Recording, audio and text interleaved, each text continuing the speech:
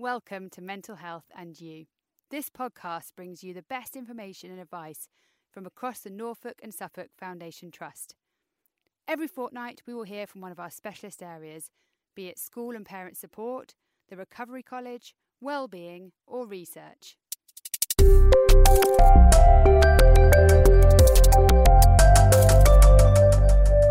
This week's podcast comes from a recent seminar that the NSFT Research Department hosted. We've done a series of 3 seminars, and this one was all about our older people's studies. This podcast focuses on a new study called Discovery, which looks into how recovery colleges can help those who live with dementia.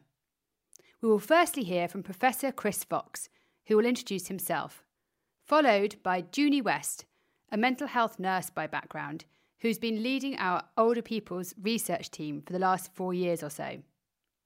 This study Discovery may seem quite unusual to use the word recovery in the same sentence as dementia, as dementia is a progressive illness.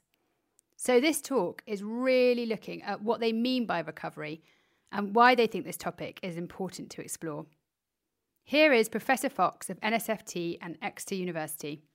Yeah, what am I? Who am I? I'm an old age psychiatrist. I currently work in the city team at the Sophie Centre 1 day a week on a Wednesday, but I'm also employed since the 1st of September by University of Exeter. So there's a little bit of Devon in Norfolk now, which is a bit bizarre, but there we go.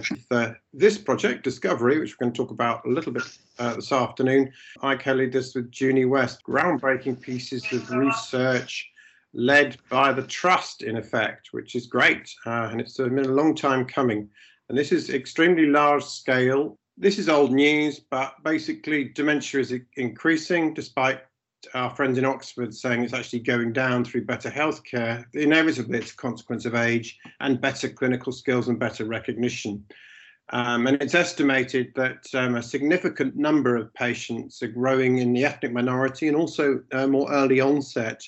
This is mainly in the early onset, we think, an ethnic group, through better services within reach into these services and recognising these patients, whereas before perhaps there was a longer delay in diagnosis, but it's not 100% clear if that is the reason. The other thing we all know is that receiving a diagnosis can be pretty life-changing, and often that's a piece of work. When you tell someone they've got a diagnosis, part of the post-diagnostic work is to sort of consider it's not just a death sentence, which many people fear. And it's interesting when you diagnose, I think it might be, and then you come back in a few months to see me. When they leave the room, or commonly with me, they say, well, at least it's not dementia, doctor. And you have to think, well, when they come back and see me, I'm going to have to prepare the ground, because they then, before they arrive, they tell you that that would be awful for them. And you have to say, well, I'm not ruling it out. So therefore, it's clearly a sort of, can have a major impact. But as we know, you can live very well with dementia, and that's part of the role of recovery colleges and other initiatives. There is a stigma, and I see the sort of story, this week with patients saying to me, I don't take my husband to the dinner parties anymore because he can't say anything, or he says silly things and it's embarrassing. So we either don't go or I go on my own, which is sad to see. But it's how you manage that. And that's things like where Care Coach and other projects may well help with that. So we've worked for a few years developing the concept of recovery colleges in dementia. And recovery colleges are well known in adult mental health, have been for some considerable time. It's been championed by somebody called Professor Slade, who's doing an evaluation of adult service at recovery colleges. And part of the issue with recovery is, what is recovery? And about 15 years ago, there was quite a famous paper review published by Surrey, which is one of the first reviews I've seen, with the concept of you can recover from dementia. And it really is, what do you mean by recovery? Because for medical, we mean cure, whereas in this concept, it can mean, well, recovery can mean you can change your life, you can make small changes in your family network. It's not the same as the medical definition of recovery. The other thing that we've drawn a hand out in the development of this work is that there are negative attitudes in society about dementia and aging, and often that people feel they have to stay in their houses because they feel that society doesn't understand them. And that's where dementia-friendly communities have tried to address this. It may, hopefully, it continues, although the sort of publicity around that has sort of switched off somewhat to an extent. So one wonders how that's going to keep going.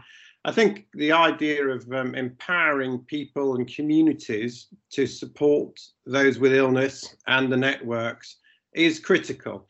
You can't rely necessarily on the health service, social care, or private companies. There has to be some also partnership and beyond politicians with the public themselves, and the responsibility has to also involve them to an extent. And these are huge issues that society is considering: how much we invest, the impact of pension changes, the triple lock, etc., financial post-COVID recovery. What do we do about the care home deficit?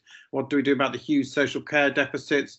These are things that everyone can have a think about, not just the people with dementia and their families, but also offspring, children, relatives, and other members of society. It's very important that we prepare for the future, because dementia, although Biogen would have us believe that they've cured it, whatever the drug does, if it ever gets approved, it's unlikely to be a complete cure for the vast majority of patients. It will be work for a sort of slowing down for a limited number of people. Therefore, at present, we can't really see a game changer disease modifying medication or intervention that will change things over the next 10 to 15 years, perhaps. Beyond that, who knows? The other thing about diagnosis and recovery is the whole post-diagnostic consideration. I talked about some of my sort of reflections with patients, with the dinner parties, etc. And you have to be quite careful with the way you communicate with people, because people often say to me, I don't want to end up dead in a care home. You know, I've seen the awful stories, or I want to drive, I need to keep driving, how can I get my independence? All the issues about finances, and also then we've got issues of wills and worrying about financial abuse of families potentially or not, which can occur. And also the whole stigma about it's an illness, it's out there, it's common, it's not rare, but you're not dangerous. You can live very well with dementia for many years. You can live in the community and be content. And there are services out there, both voluntary, statutory, etc. So there is it, but it's about mapping that, which is critical. And that's again where recovery can be helped by entities, perhaps such as the recovery colleges. The other thing that I love is the concept of prescribed disengagement. And this still occurs sometimes, and it's difficult in services because there's a huge demand, massive waiting lists in certain services. Staff are overrun. Post-COVID, social care has been put under pressure so that they have limited support they can provide. Where do people go? The charities are rebooting their systems, but it's clearly there is still a gap. And there was data from last year where they did a survey just before, well, it was a survey a few months before the pandemic started, national survey for the PRIDEM programme, which is led by Newcastle's, and that found that there was huge postcode lotteries in what post-diagnostic support was available. What happens in Essex is not the same as in Yorkshire, it's not the same as in Northumberland. It goes on and on and on. And there's still a huge pressure on, well, what is there? You know, what can I expect? It does seem massive variations, sadly. So the prescribed disengagement is still sadly in existence, although there are initiatives trying to overcome that. The problem with all this disengagement is that if you don't get anything, then you retreat, and then you just have you're with your GP for crisis management. The GPs often struggle themselves with lots of demands with patients, their comorbidities, and also they think that dementia may explain the heart attack, and that can occur with people thinking it's all dementia when in fact the physical illness then doesn't get adequately managed, partly because of skill set, education, and system overload. It's not deliberate, it's just a sort of system issue, which is where taking ownership, learning about the illness, learning about how you can self-manage better through initiatives such as social prescribing, carer support, and perhaps recovery colleges may well sort of lead to people knowing when they need to go for help and how they can push for that if they're not getting the response they need. There's interesting evidence that if you are isolated and very lonely, your cognition is worse. And there's some evidence from UCL on epidemiological cohort studies where they've shown the cognitive scores are worse if you have no social contacts. That includes social media contacts. You don't just physically see people, but it's you're isolated in your home and all you've got as company is the television, which can be very difficult and damages your cognitive health. There's also a link there with deafness, because there's a strong link now between deafness and the first signs of cognitive impairment. And that may well be linked to social connectiveness and social linking, because if you're deaf, it's hard to communicate. And therefore, it starts a vicious circle of lack of stimulation, and that therefore may accelerate the dementia and the demise or bring on the onset of dementia. So these things have a biological plausibility. It's not just about sort of theoretical or behavioral issues. There is actual biological aspects of this. And in fact, in brain imaging studies, they've shown again that people who are socially isolated have a different MRI scan with tracer markers compared to those without in certain areas. And that may well be part of the sort of process of your worsening cognition. And therefore, it may well that potentially could be more powerful than many very expensive drugs that may or may not be approved the next year or so.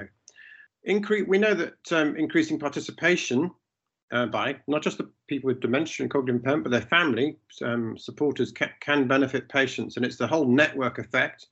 And in fact, we put in a bid last week for people under aged 18 who know someone with dementia to try and upskill their education, because there's a huge gap there. So there's a whole sort of system, and it's not just the individual. And also there's neighbours and friends and society members if you haven't got any relatives for whatever reason. So this living experience and socialisation and connectedness is really important. And the other thing to think about is flourishing. So part of that connectedness links to flourishing. So what is the definition of flourishing? It's quite contentious, but it's both living well, you're happy with your life, you're content, etc. There are scales for this. It does need further delineation, but if you could there is a flourishing index, rather like there's in a parallel how cognitively impaired you are with the MMSE. And if people can do work on the flourishing index to show that at a certain level of flourishing, your health is X, that's a nice little link to make. There's work to be done on there, but it does feed many of the factors that we've talked about today with recovery and also social support and networks. So what is recovery? So this is the issue I talked about with medical recovery, and I'm a doctor, and I sometimes still put my medical hat on and prescription pad and think, drug, give that, pain goes, there we go, it's sorted. But that's not personal recovery, and it's quite challenging sometimes medically to think about that, although it's changing. And the idea is that it's basically in medical recovery, you focus on the disease, reducing symptoms and hospital days, whereas personal recovery is basically living well, you're content. What do you want? And I often say to people I see clinically, okay, I've got my ideas and I'm reaching for the prescription pad, but what are the 3 things you want to get out of your consultation today? And it's always about things like, I want to be happy in my job, I want to feel well, and I want my children to be happy and well.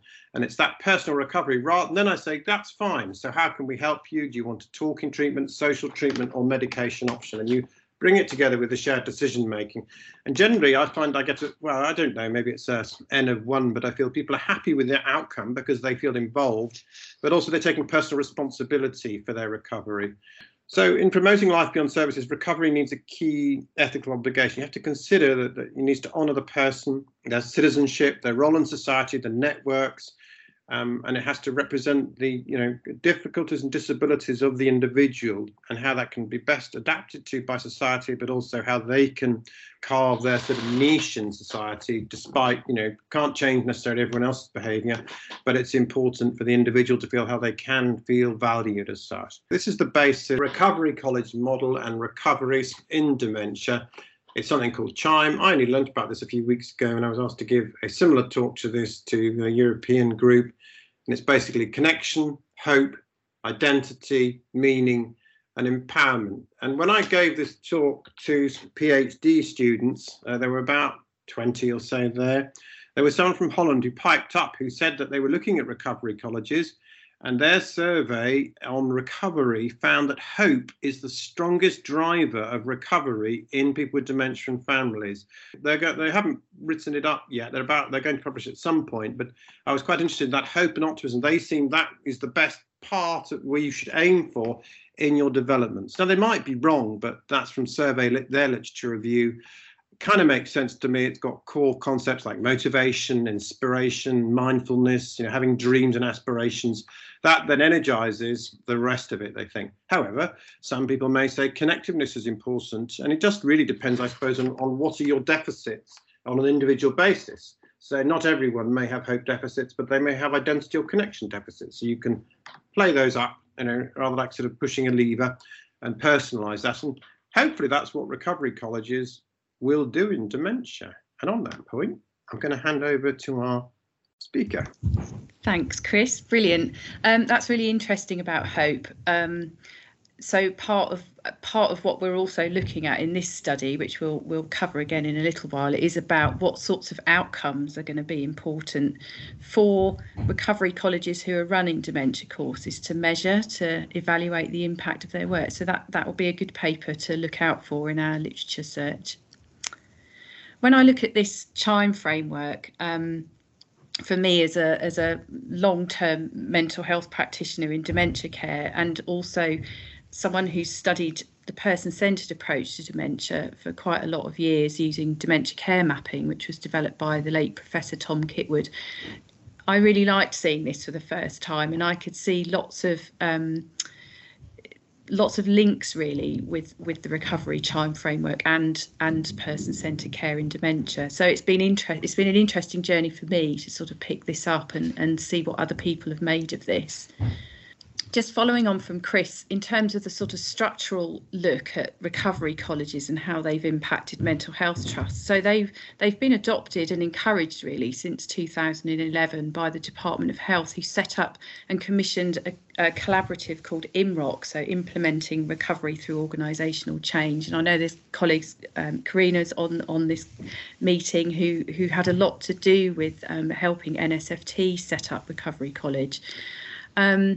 And the colleges really are a way, providing the structure as a way of supporting adults with a range of mental health difficulties. And they vary across organisations, but essentially recovery colleges offer adult educational courses for people who use mental health services, and also their families, and importantly mental health staff. And even more importantly is that courses are co-designed and co-run by people living with mental health difficulties who are described as peer tutors or peer supporters alongside experienced staff, mental health staff. And so NSFT's Recovery College journey, set up in 2013, really is about empowering people to become experts in their own journey with personal recovery, despite limitations that mental health conditions may be causing. And as I said before, it may seem unusual, and it may not be the right words to talk about recovery in dementia if we consider that dementia is a progressive illness. But if we apply the personal recovery concept, as Chris has described, to recovering a life after a diagnosis, and through focusing on managing very difficult symptoms whilst living a meaningful, enjoyable life, can that apply to dementia? And it's interesting that some services across England are now offering recovery college courses, or courses about living well with dementia within the recovery college structures. And they're available for people with dementia, their families, also friends and staff. So it is something that's cottoning on out there. And also it linked, this sort of thinking has sort of been many threads over many years, really. It's linked with some work that we did in the prioritisation project as well, which I'll come back to. I think recovery colleges also give mental health staff the opportunity, and quite structured opportunity really, to learn directly from people's lived experience. And people attend courses together and develop skills in co-production, so co-producing and working together to put the course content together. It's very much a shared power base. And some studies have suggested that staff involved with recovery colleges report renewed motivation and a positive impact on how they work within the organisation. So there's something there about a recovery focused organisation helps with staff helps with staff motivation. And a particular note is the inspiring role of peer tutors within Recovery College, and really novel perspectives. So we can only understand what people who are living through something can tell us. And the Recovery College seems to provide that structure on a regular, embedded basis. And that's a level of understanding of lived experience that's beyond something like a patient satisfaction questionnaire. It's very much about hearing equally on a level playing field about what people's experiences are and what can help and what doesn't help. So it's not multifaceted, really. When we started looking at this research bid, we could see that also the CHIME recovery framework has really relevant links and clearly relevant links with the NICE recommended person-centred care framework. And so NICE have talked about person-centred care as valuing people and those who care for them and providing individualised care, but also crucially taking the perspective, the lived experience perspective of people with dementia and their families, but really importantly people with dementia. And then also looking at the social connections and the social psychology around people. So it's not one of those elements in singularity that you know, person-centred care requires all of those elements to be met. And there's been various other authors, and I'll just point you to Hammond and Debney, Laura Hammond was a research assistant with us for the first year of our development programme, and she was very interested in this. And she wrote a paper. It was an opinion piece, really, with Conrad Debney, who was a peer support worker, but who was also an experienced mental health nurse and worked with people with dementia. And they set up Conrad set up a Recovery College dementia course in Norfolk several years ago. And Chris has talked a little bit about Recovery College research. So the first UK college was set up in 2009, and there was 85 counted in a study in 2017, and they're in existence or developing in other countries. Yet the published evidence of impact and effectiveness of recovery colleges is fairly limited. Lots of case studies, lots of local evaluations, and some papers that I've referenced here. And at the moment, the National Institute for Health Research has funded 2 big programmes looking at the cost effectiveness and characterisation of recovery colleges in England. So Recollect 2 is the second part of that. And we will be working a little bit with the Recollect 2 team, so that's ongoing research. They're looking at recovery colleges for people with adults with mental health problems, so they're going to be linking with us a little bit because we're looking at a dementia part of that. But really, the evidence base and I guess the theory of how these work and the impact of co-producing courses and attending recovery college dementia courses is really unknown at the moment. There's been a few small pieces published and poster presentation and a case study, but other than that there's very little out there about it. So Discovery came about inspired by the work of Laura and Conrad amongst others, and looking at some of the papers and some of the policy links, and also a very inspiring group who are working in East Suffolk Care Group, who've been co-producing and working together for a number of years now with their Recovery College course, dementia course. I evaluated their experiences of co-producing their course as part of a research fellowship, which I'm yet to publish, but I will let you know when I do. We also, when we were preparing this application, did a survey, a scoping survey, which was quite limited in what we could ask, but we did survey UK recovery colleges to find out how many other people were offering or running or thinking of running dementia courses. And 19 out of the 28 who responded to our survey said that they were either positively engaging with or planning to. So this is happening, but there is an important gap in the evidence base. So for me, it was really about lots of people are getting in a room in recovery colleges and spending lots of time co-producing, but what happens? What happens? What what impact does this have on people? What sorts of outcomes are going on? Is it about hope? Is it about meaningful connections with people? And what impact does peer support in dementia have? So we thought it was well worth researching. And as I said, it linked to some of the findings from our prioritisation project. There was lots of input from people about potential feelings of abandonment, shame, guilt, despair and hopelessness in people who had a diagnosis of dementia. And it was marked how many people wrote about those sorts of feelings. So we published that project, but we very much linked discovery to our findings from that.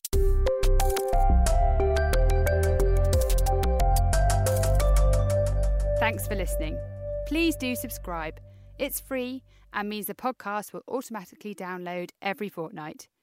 Do rate and review and follow our social media accounts that are all in the show notes. And more than anything, look after yourself.